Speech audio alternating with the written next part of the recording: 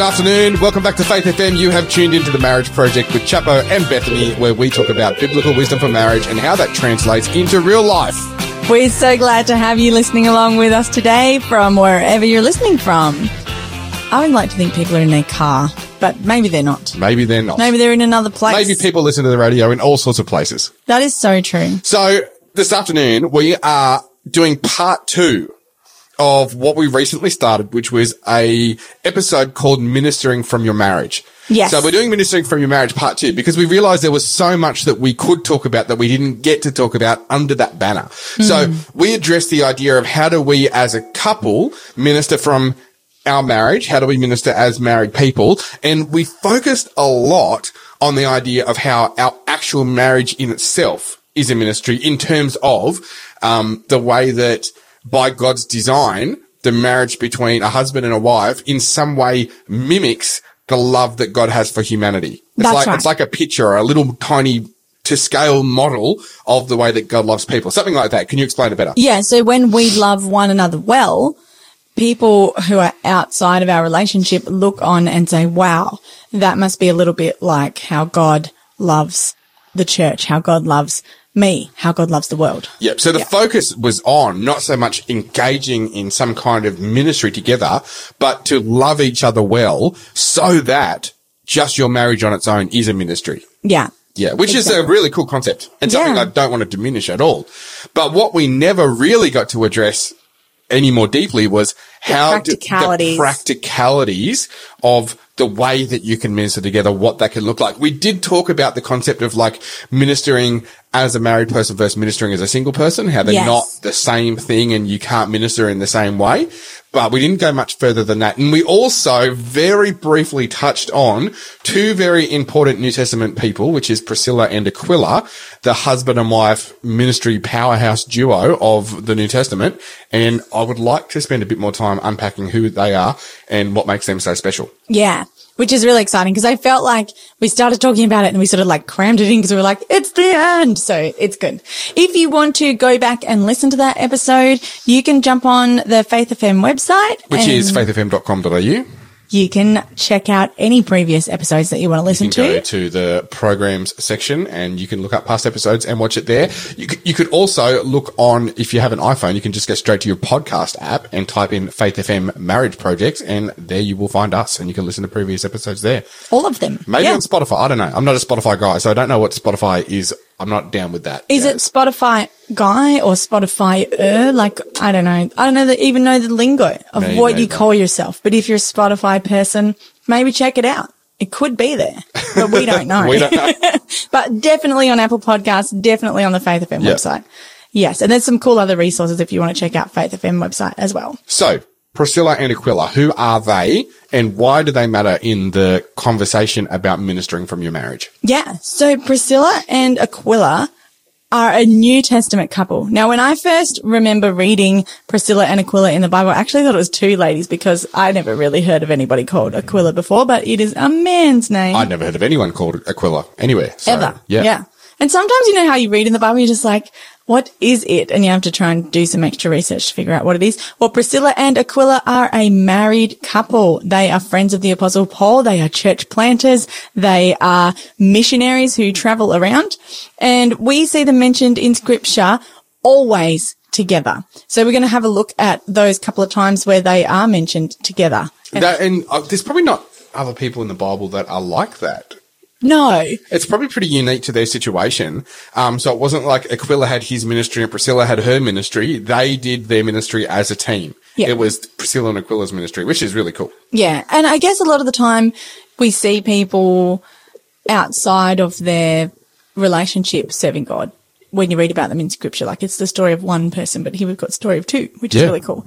And I guess like a lot of people were married, we just don't hear about their stories and their spouse and how they worked together or not together. So this is a cool example for us as married people to look to. Yep. So you can find their story in Acts chapter 18, and I'm just jumping there in my Bible now. Acts chapter 18. And they're all throughout Acts chapter 18, their story. And so you can go and read the whole thing, but we're going to just do a couple of verses to give you the highlights. So when you first read about them, Acts chapter 18, and I'm going to do verses 2 and 3. It says, there he became acquainted with a Jew named Aquila, born in Pontus, who had recently arrived from Italy with his wife Priscilla. They had left Italy when Claudius Caesar deported all Jews from Rome. Paul lived and worked with them, for they were tent makers just as he was. So Paul was a tent maker. That's how he made his money, and he did that on the side while he went around preaching and teaching people about Jesus. And so were Priscilla and Aquila. They had that in common, which is pretty cool. Okay. And they were very hospitable to him by the sounds of it. Something else to note there, side note, is that they've been deported. They've been made homeless by the Roman government. They came from Rome and they've been kicked out because Aquila is a Jew. So there was a period of time in the early church where the Jews were really persecuted, killed, sought after, and driven out from their homes. Right. And this has happened to Priscilla and Aquila. They've moved to another town, to Athens, into Corinth. Into Greek territory. Yeah. So, and they've moved there from Rome because it wasn't safe for them to live in Rome. And so that's what you get when you read the book of Romans as well. A bit of the background there is when you read Romans, it's two groups of people who have been kicked out and come back to live in their home, but they're poor and they've been treated as abandoned people. And then you've got people who are higher class citizens, but they're all part of God's kingdom and the church together. And Paul telling them, how do you work together? How do you live together? Yeah. Now, a little bit of a side note, and we'll address this more as we go on in the chapter, but I just want to mention this bit, that here it says that Paul went to Corinth where he met Aquila, and then it goes on to say that Aquila was married to Priscilla. That is the only time where Aquila is mentioned before Priscilla. In the rest of the time where they're brought up, it's Priscilla and Aquila, not Aquila and Priscilla. That might sound insignificant right now, but we'll address that again in a minute. I just want to take note of that. Yeah, that's true. All right, do you want to read the next bit? It's verses 18 and 19. 18 and 19, yes. So it says, Paul stayed in Corinth for some time after that, then said goodbye to the brothers and sisters and went to the nearby Cenchrea. There he shaved his head according to Jewish custom, marking the end of a vow. Then he set sail for Syria, taking Priscilla and Aquila with him. They stopped first at the port of Ephesus, where Paul left the others behind. While he was there, he went to the synagogue and reasoned with the Jews. So they met in Corinth and they were working for the church in Corinth, and then he took them with him on his missionary journey where they went to Ephesus, and he left them there after that, where he went on to the next thing. So they're planting churches in multiple towns. And verse 24 to 26, this is the cool part, I reckon. When Priscilla and Aquila heard him preaching boldly in the synagogue, they took him aside and explained, wait, I've gone too far. Yeah. I've got to start at 24. Start at 24. Start 24, lady. What is going on? Oh, my goodness. Okay. Starting at 24. Meanwhile, a Jew named Apollos, an eloquent speaker who knew the scriptures well, had arrived in Ephesus from Alexandria in Egypt. He had been taught the way of the Lord, and he taught others about Jesus with an enthusiastic spirit and with accuracy.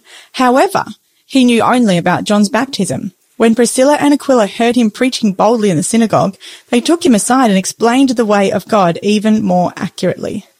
Okay, so overview.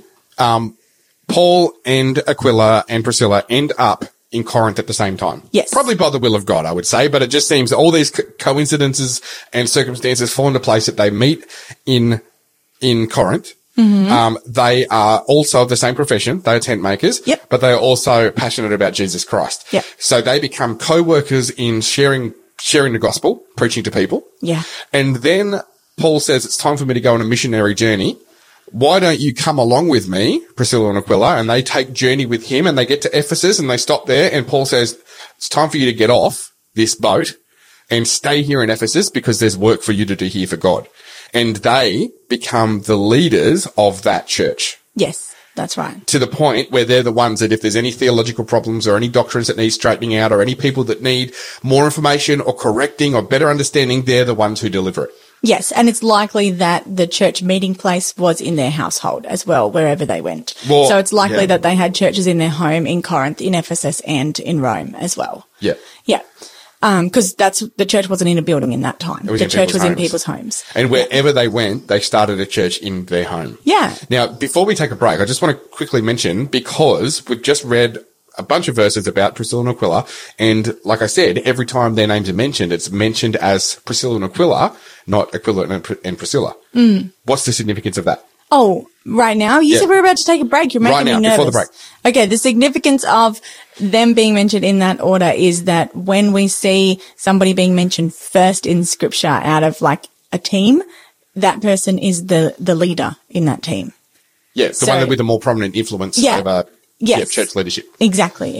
And so that's what we believe is actually happening here in the story of Priscilla and Aquila. Yeah, from New Testament scholarship, that's what we understand. Yeah, which is cool. But they were a team, they ministered together, but Priscilla wasn't just a sidekick to Aquila. Priscilla was a powerful and active ministering teacher of the gospel, teacher of theology, in her own right, which is really cool. All right, we need to take a break, but stick with us here on Faith FM. We'll be back very soon. This is my Father's world.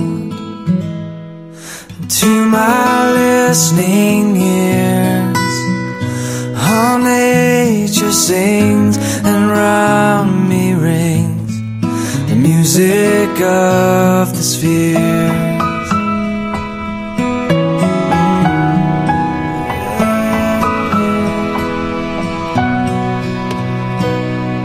This is my Father's world. I rest me in the thought of rocks, of trees, of skies and seas, His hand the wonders wrought.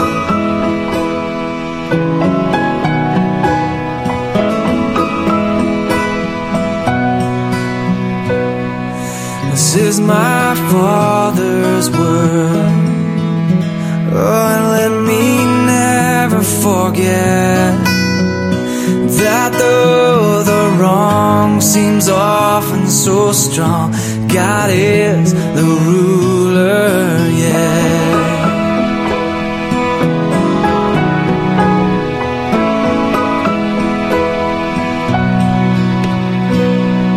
This is my Father's word. Oh, the battle is not done, 'cause Jesus who died will be satisfied, and earth and heaven will be one. It's Jesus who died will be satisfied, and earth and heaven, oh, earth and heaven, oh, earth and heaven will be one. Welcome back to Faith FM. You're listening to The Marriage Project with Bethany and Chappo. We've been talking about ministering from your marriage today, and we've been focusing on a particular couple in scripture called Priscilla and Aquila, who are a great example of people who are married working together for God. So we've just been talking about where we find them in the book of Acts. So you can look over in the book of Acts if you can grab yourself a Bible later on and have a read. Don't read while you're driving. That's a dangerous time if you're a driving person. But what we really love about this story is that we see in verses 24 and through to 26 that they both are teaching theology and helping somebody understand scripture. Not just the man, not just one of them, but both of them. And the person that they're teaching is Apollos, who we find out later on in other parts of the Bible that he was a very gifted teacher and speaker, and they recognize that in him. And they say, this guy has potential to be something great and is doing great things for God, but he's got a couple of things that aren't quite right. So we need to help straighten him out. And I love that they invest in him. And it says that they took him aside and taught him. And I always wonder, like, did they just do it in the street, like right next to where he was preaching? Or did they actually build a relationship with this guy, minister to him, take him into their home and sit down and read scripture and teach him and teach him the way of Christ? Yeah. Because like, have you ever had, after you've preached a sermon, someone come to you in the door or straight after and want to correct your theology? Yeah, I gasped because I knew exactly what you were going to say. Don't you love that? So uncomfortable. Isn't it such a blessing? Like, it is. You're never in the right frame of mind to receive. You've just poured out everything you have in this sermon, and you're exhausted. Your adrenaline is just dropped, and you just need to get home. And yeah, someone just has a few issues that they want to address if your theology is such a blessing. Yeah. And you're just not in the right frame of mind to receive feedback that moment. If you have a theological problem with your pastor's sermon, wait till Monday when he's in a better frame of mind, or she's in a better frame of mind to receive the blessing of your correction. Yes. So I don't think that this is just, well, there's no way of knowing, but I would like to think that Priscilla and Aquila had made friends with Apollos and took him aside at some other point, not when he was exhausted from just preaching his guts out in the middle of some grand place. Anyway. So another place that we see Priscilla and Aquila is in Romans chapter 16. The end of Romans in chapter 16 is full of all of the people that Paul wanted to greet, people who he considered co-workers in ministry. And I think it's a third of them are female in Romans chapter 16. Paul had a lot of female as well as male people who taught and preached and worked alongside him. And he mentions Priscilla and Aquila as co-workers of his, as friends of his, and as people who risked their necks for him. So they've done something that they put themselves out on a limb in order to help their friend Paul, which is pretty cool. Yeah. Cool. Awesome. And we know that the church met in their home. They're mentioned in 1 Corinthians because remember when we read about them that they first met in Corinth. So they've had a connection with the Corinthian church. Yep. And then they're also mentioned in 2 Timothy because Timothy ministered in Ephesus. So he would have been working alongside Priscilla and Aquila. So that was also where another church was that they served in. Yeah, right. Yeah. And so what I really like about these two is the idea of ministering out of your marriage, because they're always together. And sometimes when we think about our spiritual gifts and our acts of service and the things that we do, we think about it in a very individualistic way. We think about it like in terms of our growth, in terms of who we are as a person, in terms of what God is doing inside of us. We think about it as me, as a person. We don't think about it as us, as a couple and what we're doing. Would you agree? Yeah, probably. Yeah. Yeah. And I found it really interesting. Lately I've been working with a guy who's a personal trainer and a life coach, but he's not from a Christian background, but he's trying to help me to do the best for myself and improve myself. But he comes very much from an individual focus rather than a community focus, which is a different way of thinking than a person who's a believer. Yeah. So you sometimes clash on your ideology. Yeah. Yeah. Yeah, absolutely. Yeah. And so if you are a married person who's listening to this and who serves God, think about, well, what can we do together, or what are we doing individually that could be done together or could be done better if we were, collaborating more. Yeah. Or working alongside one another more. Yeah. It's interesting for us because we are both pastors. Yeah, we've done both. And we've had seasons where we've had our own very separate ministries, like we are currently at the moment. I'm pastoring a church in Cooranbong. You are the women's ministries director at our headquarters. But only last year and for a number of years before that, we were both pastoring in the same church together as a pastoral team. And we've done that at other times in other churches as well. So it's a very different, I guess, space to work from. Yeah. And I can never figure out which way's better. Like, I think we sort of go through seasons and every season has its pros and cons. Absolutely. And I find when we work together in a local church setting, that church benefits from our joint spiritual gifts and from our family blessing that community as a whole. Yes. And I love that. Yep. And I think that you and I have really great communication and connectivity because we're investing into the same place and we're not in different spheres of life. But then the negative to that is all of our date nights got used up on meetings for the church. I know. So because we always had the same meetings. That's right. That's really important because we've talked here about the importance of date nights, and think about all those times that we had to use our babysitters up just so that we could go to a board meeting together or a vision casting meeting or an elders meeting or whatever it was. And we missed out on time connected. Also, I totally agree. There was some excellent benefits from us serving as a pastoral team, you and I, because of the reasons you've listed. But at the same time now, having now worked for a few months with two very separate ministries, it means that home is much more home. Yes. And not so much an extension of work. There's not those blurred boundaries. Like it can be really easy to blur your boundaries when you're together serving. Yeah. And my stuff and your stuff isn't the same stuff. Yes. And it's so there's definitely pros and cons to both. And when a job needs doing, we don't have to put the responsibility on one another and be like, hey, you said you were going to do this, but you're mowing the lawn right now and it's due tomorrow, or do you know what I mean? Like, so we don't have to be mindful of one another's time frames or deadlines at all. So this is all our problem. How does this relate to people, particularly if they are not both pastors? Because we're a unique breed, I suppose, in the Seventh-day Adventist Church in Australia. There's only, I think, probably another 4 or 5 pastoral couples where both of the spouses are pastors. I'm trying to think. And it's crazy because when I'm trying to think of the number, I'm thinking of their names because they're all our friends because we are unique in that. And some other denominations do it differently, but we don't have as many female pastors in the Seventh-day Adventist Church in Australia. But then we also have some who are married to one another, which is rarer still. Yes. Yeah.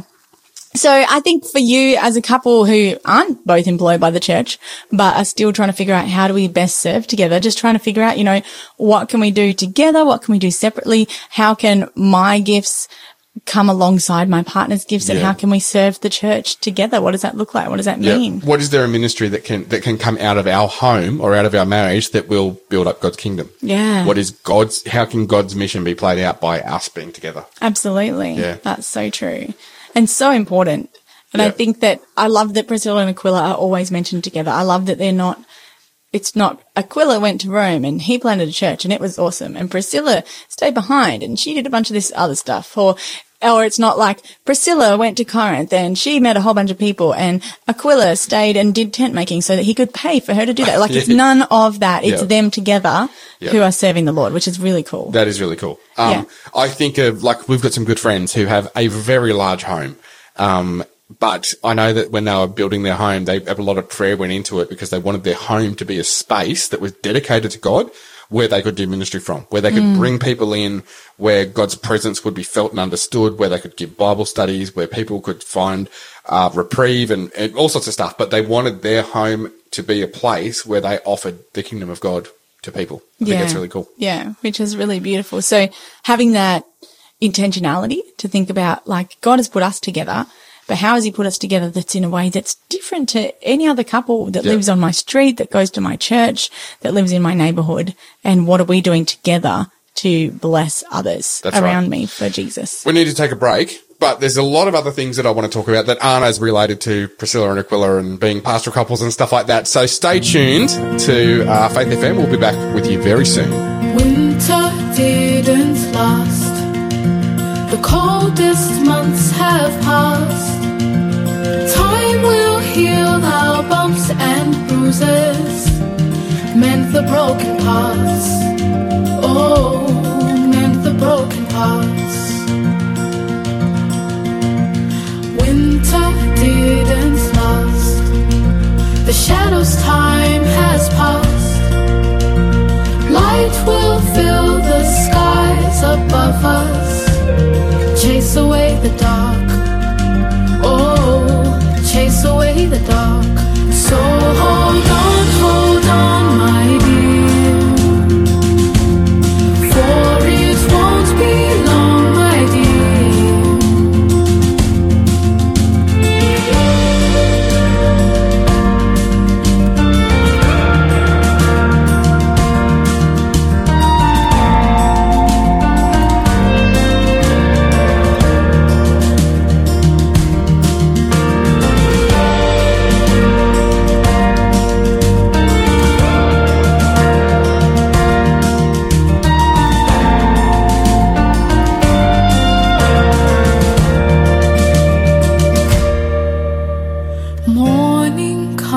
At last, the longest nights will pass. Love will soothe our restless souls and heal the aching hearts. Heal the aching hearts. So don't you dare give up, my dear.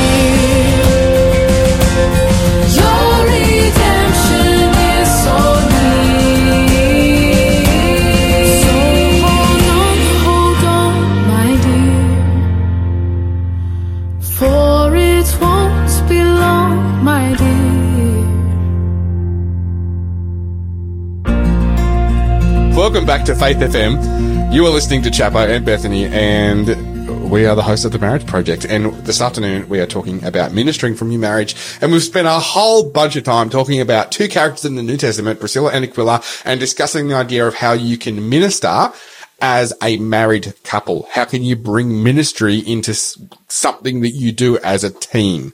Where do we want to go from here?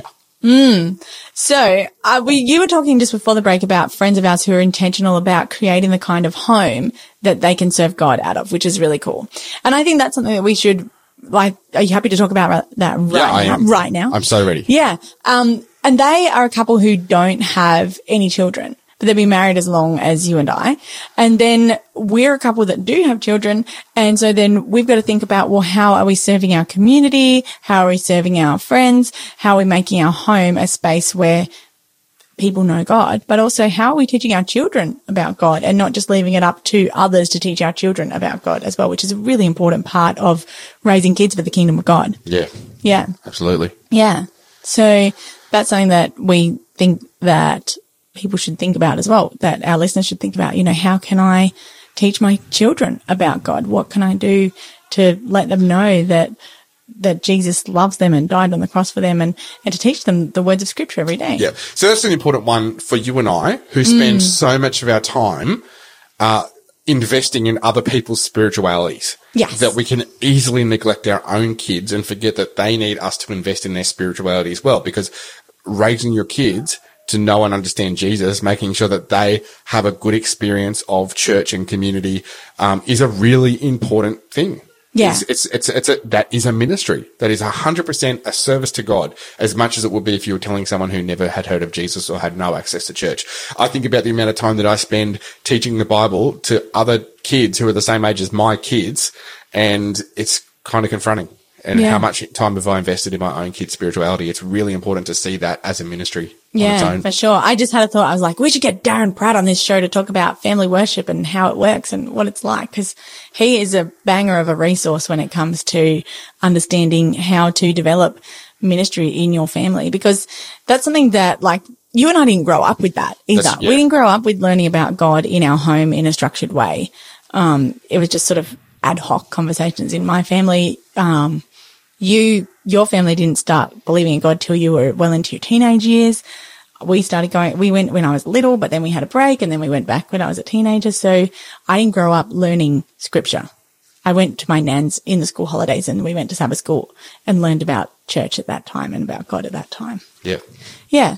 So for those, do you think that's a good idea? Do you think we should get Darren? Yeah, I think so. I'm just going to say Darren Pratt's going to come on the show, and then he'll listen to this podcast episode and he'll be like, oh, I've got to go on the show now. That's right. So that'll be great. He's a friend of ours. Yeah. So, because it's really confronting, and we should address it here, and it's one of my greatest fears as a minister, as a pastor, is the terrible statistics about pastors' kids who turn their back on the church and turn their back on Jesus because of the double standards they saw from their dad when he got up the front, or their mum getting up the front and, saying all these great things about Jesus and how to live, but not being so kind when it came to their daily life. But also the dads who were completely absent. Yeah. And let's be honest, for a long time, we did not have female pastors very prevalent in the Adventist church. So from the statistics, it's dad was never home. Yeah. Is the thing that's often said. We never saw him. And that's the sort of stuff that you've really got to see, as much as all the other list of things that you need to do in your ministry are important. Yeah. So is raising your kids to know Jesus. Absolutely. And if you go to a Christian bookstore, Adventist Book Centre, you can go online. They have devotionals for kids, and you can just grab one of those and go through every day, like a couple of pages with them. That's the sort of stuff that we do with our kids. When you do your bedtime stories or do a story in the morning, and we always pray at bedtime as well. That's other things that we do on a practical level, just trying to think of giving people ideas of how to do that. But Darren will have some great practical ideas as well, because he's my friend and he knows stuff about stuff. Cool. But yeah, definitely. You can just jump on Adventist Book Centre and you can pick up a devotional, or Koorong as well as another option. Yeah. Yeah. Cool. So yeah, make your family your ministry as well. Don't serve others at the expense of those that God has given to you already. And I think that's so important to remember. Because here's the other thing that's really cool is a part of ministering to your family will be ministering with your family. So when we can get our kids on board with things that we are doing to serve other people, that is an awesome thing. So and it's that hard balance you mean. Like, we have to make sure that we are present enough in their lives that they see serving other people as something that is good and not something that robs them, if that makes sense. Because if they say, ministry is horrible because we never got a good experience at home because of ministry. There was always more people.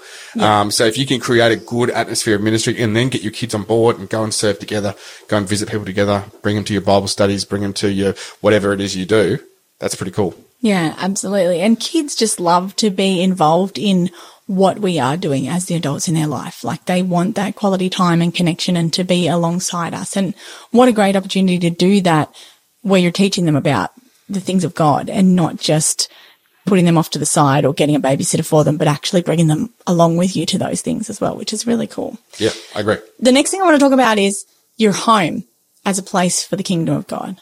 Okay. So not just the children that you're raising, but along that idea of the friends that we had who were really intentional about using their home for God.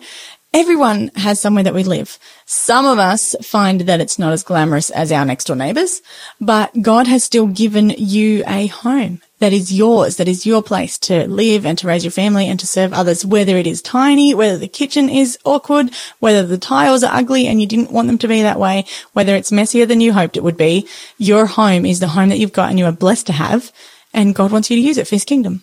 Yeah. Yeah. Absolutely. So, what I love about the Priscilla and Aquila story is that wherever they went, and like, obviously when they got kicked out of Rome and went to Corinth, they must have been on the verge of homeless because they've been like,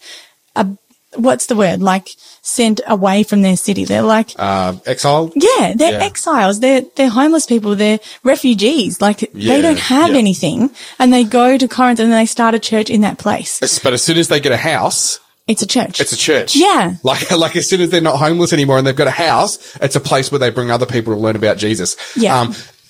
Look, people like that are such an incredible inspiration, particularly in the face of a generation that, is time poor for starters, but also, maybe self-absorbed a bit as well without sounding too judgy and awful. But you think of Priscilla and Aquila, where the first thing they could do when they got their place was not relax and chill out, but to be, how can we serve God from this space? Yeah. You look at Paul when he's in prison and the Church of Philippi says, Paul, how are you? We want to know how you're going. He says, I am great because I got to tell this person about Jesus and that person about Jesus, and everything's going awesome because people are hearing about Jesus, when realistically it was probably like starving and sick and all this awful stuff. But it was so important for him to be able to be like, yeah, because the mission of God is paramount if you are a believer. Yeah.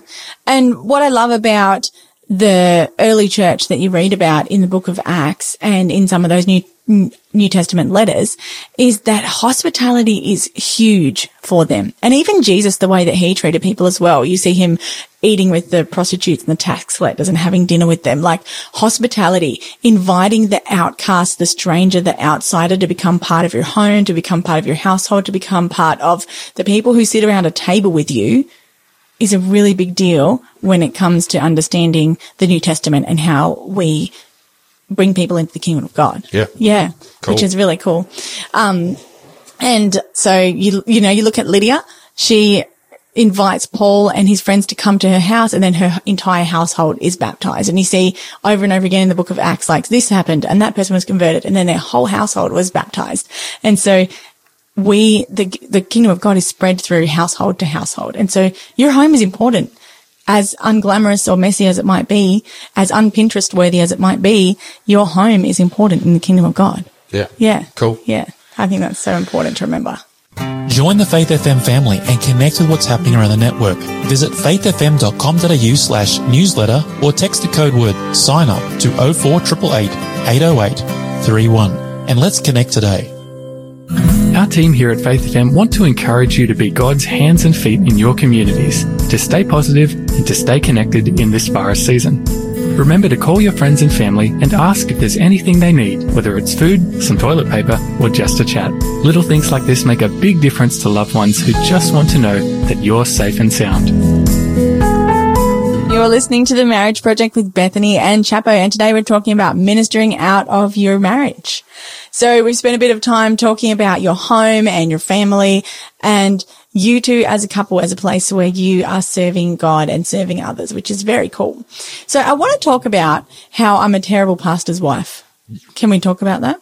And I say pastor's wife because traditionally in our denomination, we have seen more male pastors with female spouses than the other way around. But I also want to acknowledge that there are male pastors' spouses, and they would also feel like they don't fit at all in that. They're the total square peg in the round hole when it comes to the pastor's spouse model. There used to be this ugly magazine that got sent out to all of the pastors' wives years ago called Shepherdess. It still gets produced. Oh, does it still get produced? I thought it got changed to something else. No. But there is not much information in there that's valuable for the pastor's husband. No, it is certainly not. No, it's still directed to both kinds of pastor's spouses. And so I've lost all my words. There's been research done into pastors' wives, and one of our friends, Trafford Fisher, is actually really passionate about that. And he did this fantastic presentation that I heard one time about the research that he'd done into pastors' wives. And what he said was that there's different kinds of pastors' wives. There's the ones who see your ministry is also my ministry, and wherever you go, I go, and whatever you do, I do it, and we do it together. So if you're doing a visit, we're both doing a visit. If the church is your church, it is also my church. If you're at a meeting, I am also at the meeting. If you're praying for someone, I am also praying for someone. And it's very much we. Okay. And then there's other pastors' wives who are like, okay, yep, I really affirm what you do, but I'm not that invested in what you do, but you have your spiritual gifts, I have my spiritual gifts, we're both serving the church. And then there's the other ones who really want to try so hard to fit into that role, but really struggle with the tension of, well, I can't do all of the things that go with that role because I never learned how to play the organ or whatever it might be. Yep. And then there's the ones who have a really negative outlook on it and say, you know what? I married you as a man and I didn't marry you as a pastor, and your vocation is completely separate to what I want to be a part of in my life. And that's really hard for some of those ministers to serve with an unsupportive spouse as well. Sure. So, okay. So there's a whole broad range, and there's been research done of the kind of women that become pastors' wives. Yeah. Or the type of the wife attitudes as well. Attitudes toward their husband's ministry and so forth. Yeah. Yeah. And I thought it was really fascinating because I am a terrible pastor's wife when it comes to the cookie cutter understanding of what it means to be a pastor's wife. Now, before I go any further, when you say terrible in the light of the perceptions that many churches have had. I don't live up to their expectations. Yeah. And this is the thing. There's a lot of really unfair expectations that go on the shoulders of pastors' wives. I'm going to say it, probably particularly with some of the older members in certain congregations who remember a different time in a different way, where the pastor's wife would take the children's Sabbath schools, would usually play the piano or the organ for the hymns, would make the bread for communion, would cook a lot of food for when it was church lunch, and would also schedule their pastor's appointments and visits because he was out and she was at home where the phone was, and would basically function as his secretary. There is still some of that idea out there in churches of that's how the pastor's wife will behave. Yeah. And I think there's been a shift because financially we don't live in a society anymore where couples can, especially couples with children, can be a one-income household. Like especially in some of the areas, we live in New South Wales, there are some areas where it is just not financially viable to have one person at home and one person working. We need to, if we're going to own a home or do those sorts of things, we need to think about that as well. Yeah, that's right. So, and so a lot of pastors' wives have their own careers as well. And so it's changed sort of the dynamic of the way that we see things. But I just wanted to think about how I haven't fit into that role because bless the woman whose spiritual gift is hospitality. I can make people feel welcome and I can even throw food together if I need to, but I do not have that spiritual gift of hospitality where making large people feeding, troop feeding meals and producing the food before the people is my spiritual gift at all. It really stresses me out. Cooking stresses you out so bad. You are not at peace in the kitchen. Feeding our own family. Yeah. But I've seen some beautiful ladies in our past church. I can think of their names and their faces as I'm talking to you right now, that they can just go, it doesn't matter if people come by surprise. It doesn't matter if like 20 extra people showed up. They put together food and they put together service and they put together hospitality, and people feel welcome around that table, whether it's like a really weird thing that they just threw together with some lentils that they found in their cupboard. People feel welcome at that table, and that's beautiful. I love that. But my spiritual gift is in teaching and preaching and helping other people understand the gospel. And I feel really passionate about that. And I come alive when I'm teaching people about the Bible. And I like quietly sob when I'm like in the kitchen. Yeah.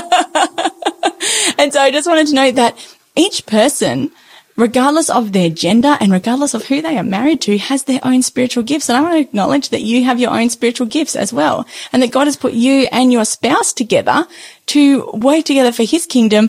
And the Spirit gives as the Spirit will give. And we receive those gifts and we work within that as well. That's right. Because we've experienced it. Like there's thinking of a church that I ministered many years ago. And, when we were looking at the different roles that needed to be filled, they said, okay, so who's going to be the children's Sabbath school leader? And they said, oh, well, the pastor's wife always takes that role. And I was like, oh, okay, well, that won't be happening because my wife is also a pastor at a different church. I was not available on Saturday morning. She's not available. And they didn't like that because it messed up with their expectations of who my wife should be and what she should be doing. Yeah. And yet if they had have received a single pastor who was appointed to that territory, they would have got the same thing. But because you were married, they had an expectation of what that marriage meant. Yes. Yeah. And what the spiritual gifts that the pastor's wife, regardless of who she was, should receive. Yeah. But that's not how the Holy Spirit works. No. The Holy Spirit gives as the Holy Spirit will give. And there's a whole myriad of spiritual gifts. And sometimes our spiritual gifts can even change from place to place, depending on what the church needs and what the Spirit needs to do in that community as well. That's right. So what I love about the story that we see of Priscilla and Aquila is that they both are using their spiritual gifts for God. And I love that Priscilla is mentioned first. We mentioned that a little bit earlier on in the podcast, that except for the first time we meet them, I said podcast, radio show. Yeah. The first time that we meet them, Aquila is mentioned first, but then after that it's Priscilla, or sometimes her nickname Prisca, and she's mentioned as the first person. And that is actually showing us that she's the leader in that ministry relationship. That's right. Which is really cool. So Paul and Barnabas, when they work together, we see an example of this happening as well. When Paul was a new convert, when he was a new Christian, he didn't have that confidence in the Christian community. He didn't have that leadership in the Christian community. He didn't have that recognition among other believers. And Barnabas went with him, mentored him, encouraged him, worked alongside him, built him up. And then all of a sudden in the story, you see it flip from Barnabas and Saul to Paul and Barnabas. Okay. Which is really cool. So he not only has a name change in his ministry journey, he also has a leadership that he grows into, and Barnabas steps back and lets him grow into that, which is, I love the character of Barnabas. It's so cool. Yeah. But it's similar in the story of Priscilla and Aquila as well, that one, God has made a leader, and the other is not getting in the way of who God is leading and what the spiritual gifts that person has are. That is cool. Yeah. And both of them have the gift of teaching, because we know that they both taught Apollos and helped him straighten out his theology. That's not even a word. And both of them are leaders in the church, and both of them work alongside Paul, which is really cool. Something that I want to think about is creating space for your spouse to serve God. Yes. Yeah. This is a really big one for me. I think that you do that really beautifully for me, and I really appreciate that. Is that I feel really affirmed that when I say God's really put this on my heart and I really want to do it, that you help me to be able to work together to make that happen. Like we go, okay, let's put it in the calendar. Let's see how we can make it happen. And that's really wonderful and really affirming. And I try to do that for your ministry as well. Whether it's like rearranging my own appointments or rearranging childcare or whatever it needs to be. Sure. Yeah. Because I think it's a really important thing to do to encourage your spouse to use their spiritual gifts, whatever they are. Now, we talk a lot about the context of pastoral ministry because it's just who we are, but that's not everyone.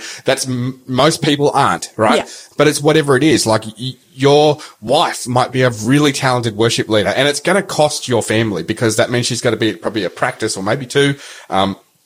you might have to take separate cars to church. It might mean that you as the husband are doing all of the hair of the little girls in the morning or whatever needs to be done so that your wife can be at band practice, because she thrives and she excels in bringing people into a place of worship when she is worship leading and music leading and so forth. Yeah. It could be functioning in the ministry of elder. It could be functioning in a hospitality role, whatever it is, but encouraging your spouse to, hey, if God has put this on your heart, you should do it. You should go and do something for the kingdom, something where you are thriving because God is ministering through you. Like, I think that's a really cool thing. Yeah. And I was just thinking, as an extension of that, our children as well, like creating the room for when they want to serve. Like, I was thinking about if you have a teenager who really wants to run a small group, or say, well, let's do it in our home. And how can we make that happen? How can I support you? How can I help you get the resources? How can I help you get some study guides? How can I help you organize your friends and organize some food? That's and right. We had a meeting earlier this week with a dear friend of ours. And I remember when I was his pastor and he was the youth leader, and his mum was just the most beautiful person to make space for somebody else's ministry and for those children to learn about God, which was really cool. Yeah. Yeah. So he was the youth leader, but she was really like the backing force behind that. And she made her home available. And it reminded me of something called, messy hospitality. Like, so often we think our home has to be Pinterest worthy before we invite somebody in. So often we think we have to have done all the grocery shopping and the meal prepping and the menu planning before we invite someone over for dinner. But that idea of messy hospitality is invite someone anyway. Yeah. Let them into your home where the laundry is not folded up on the couch so that they can go, wow, I didn't fold my laundry either. And it's nice to see that you're a normal person. Invite them in and say, oh, I've only got toasted cheese sandwiches, but would you like to share them with me? Who doesn't like toasted cheese sandwiches? Who doesn't? It's cheese. It's a delicious time. We've often talked about the idea of starting a ministry where we ring up people that we know and say, hey, we're just about to pop around. We're 20 minutes away. And then 20 minutes later saying, hey, guess what? We're not really coming, but enjoy your tidy house, because they probably scrambled to, do the dishes and clean the floor and do a quick vacuum and stuff like that. But, anyway, hey, we need to take a quick break, but we'll be back very soon, to finish up this episode on Faith FM. Oh, come let us unite and sing. God is love, God is love. Let heaven and earth their praises bring. God is love, God is love. Let every soul from sin awake. Let every heart sweet music make, and sing with us for Jesus' sake. God is love, God is love. Oh, sing to earth's most distant lands.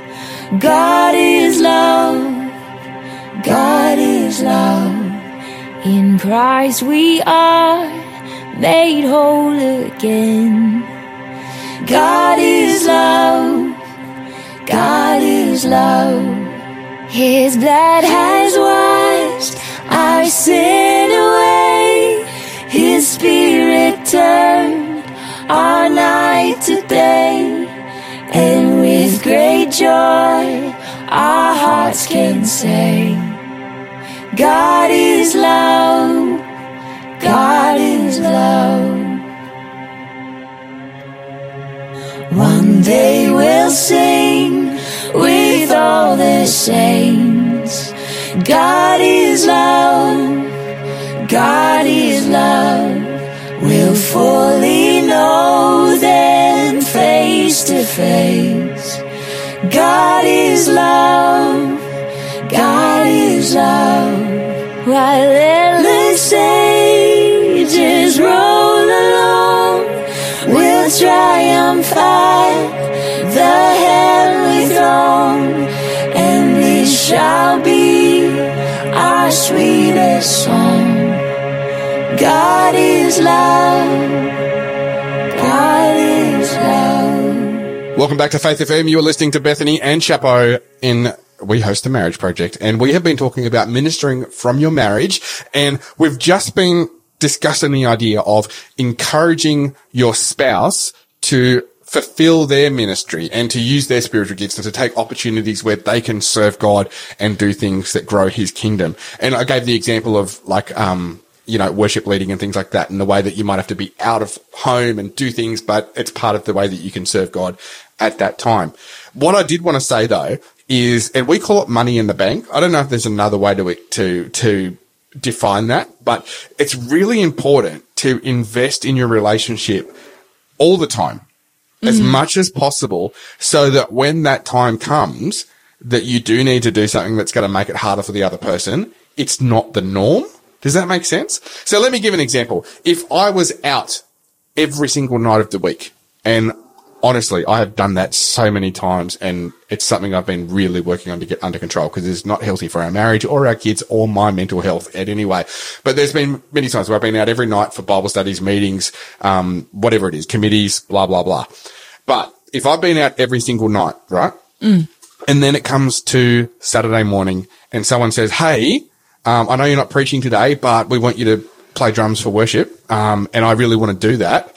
That means I've got to go out again and probably be out at 7:00 on Sabbath morning. You've got to get the kids ready by yourself and bring them to church and all that sort of stuff. Are you going to be excited about me fulfilling that desire to go and lead worship in that way? No, I'm going to be cranky. You're going to be a cranky woman. And not because, like, I don't want you to serve, but because I feel like your priorities are out of line. And I feel like I'm lonely and doing a lot of hard work on my own with our family, which we created together, and I want to do it together. That's right. Yeah. Yeah. So does that make sense though? It's like, that's why, again, it's important to invest in your relationship, to make sure that you are building each other up, that you are not overcommitting to so many things, so that when opportunities do come up for you to do a ministry thing or to serve, that it's okay.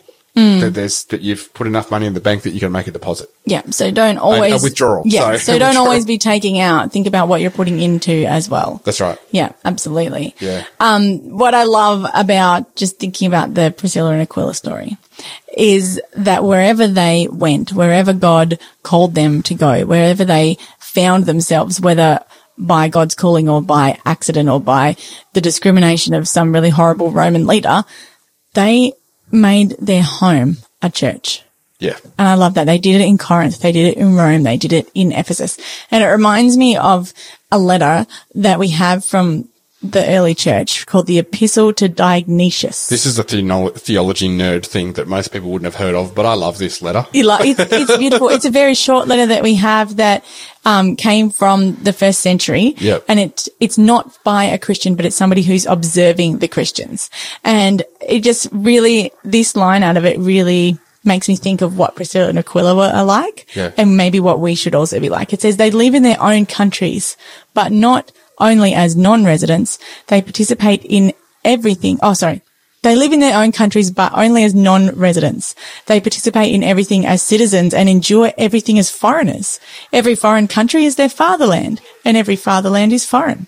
They marry like everyone else and have children, but they do not expose their offering. That means leaving them outside. Offspring. Did I say offering? Yeah.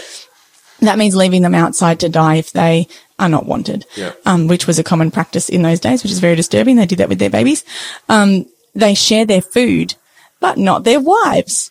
They are in the flesh, but they do not live according to the flesh. They live on earth, but their citizenship is in heaven. Yeah. So I love that. Wherever Priscilla and Aquila went, wherever a Christian person goes, they recognize that this is the country that we live in, but this is not our final home. This is not where our citizenship is.